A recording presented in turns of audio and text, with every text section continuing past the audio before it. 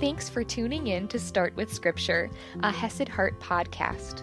Scripture reading and application that can fit into your morning routine and your busy schedule. Learn more at hesedheart.com.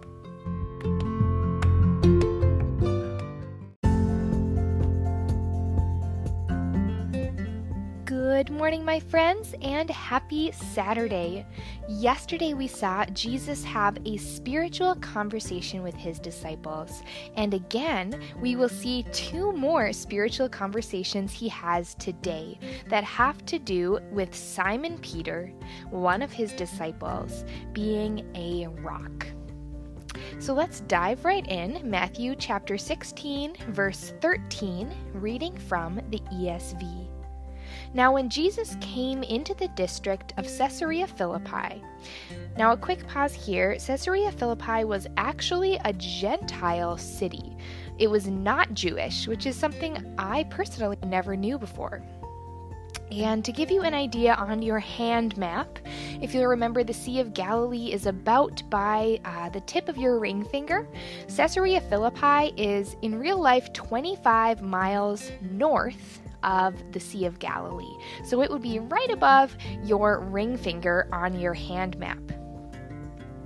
Now when Jesus came into the district of Caesarea Philippi, he asked his disciples, "Who do people say that the Son of Man is?" So essentially, who do people say that I am?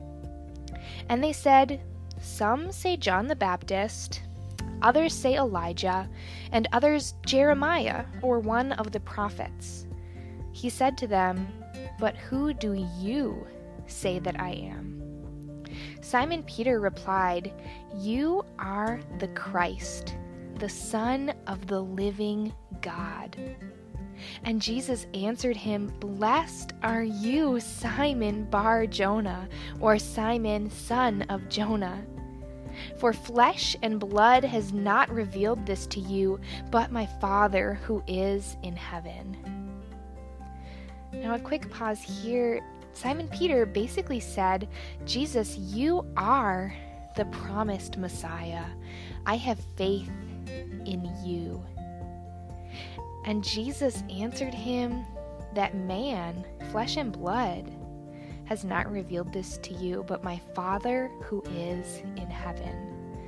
Something that stood out to me here is when we are looking for wisdom or guidance or understanding, whether it is a spiritual or even scriptural topic, it probably will not be revealed to us by flesh and blood, but by our Father who is in heaven, because our Father is the one who gives us wisdom and gives us understanding.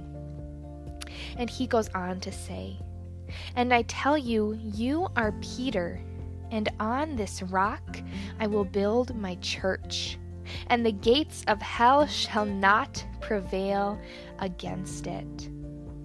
So Peter is very similar to the word in Greek for rock. And so it's kind of a play on words. Peter, on this rock, I will build my church. We see here that because of Peter's faith, he is setting a great foundation for sharing the gospel. "I will give you the keys of the kingdom of heaven, and whatever you bind on earth shall be bound in heaven, and whatever you loose on earth shall be loosed in heaven." Then he strictly charged the disciples to tell no one that he was the Christ. From that time, Jesus began to show his disciples that he must go to Jerusalem and suffer many things from the elders and chief priests and scribes, and be killed, and on the third day be raised.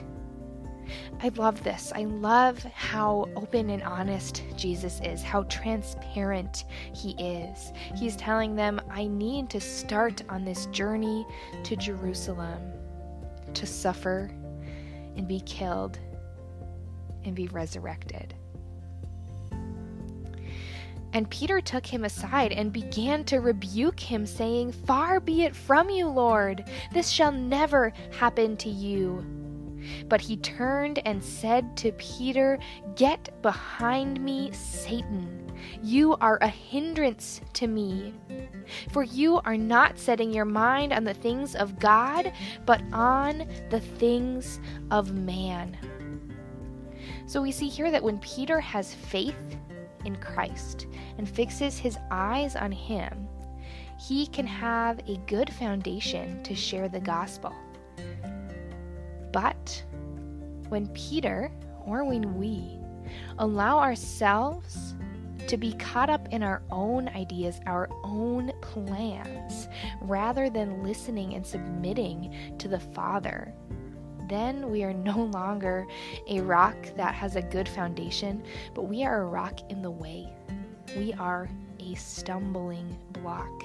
And Jesus is very harsh, but he turned and said to Peter, "Get behind me, Satan. You are a hindrance to me, for you are not setting your mind on the things of God, but on the things of man." Then Jesus told his disciples, "If anyone would come after me, let him deny himself, take up his cross, and follow me. For whoever would save his life will lose it, but whoever loses his life for my sake will find it. For what will it profit a man if he gains the whole world and forfeits his soul?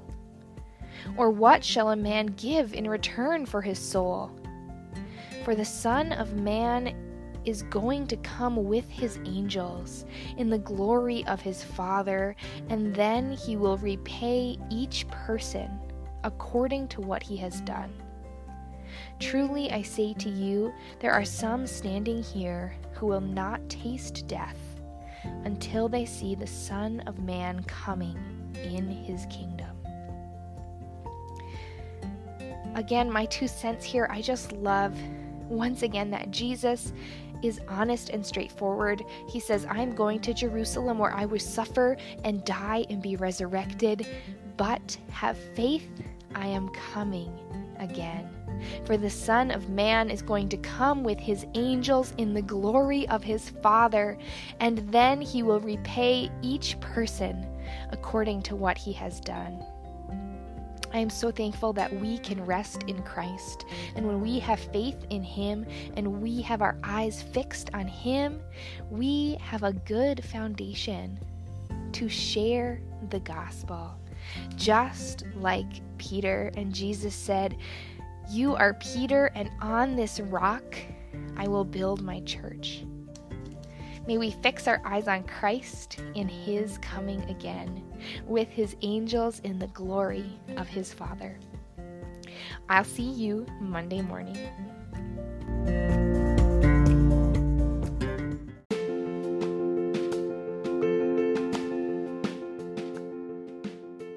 I am so proud of you for starting with Scripture. If you enjoy these free podcasts, please consider contributing to the ministry at Hesed Heart. You can do this through the Anchor app or by visiting hesedheart.com/give. You can also visit hesedheart.com for even more resources, including faith-based yoga and Bible-based meditations.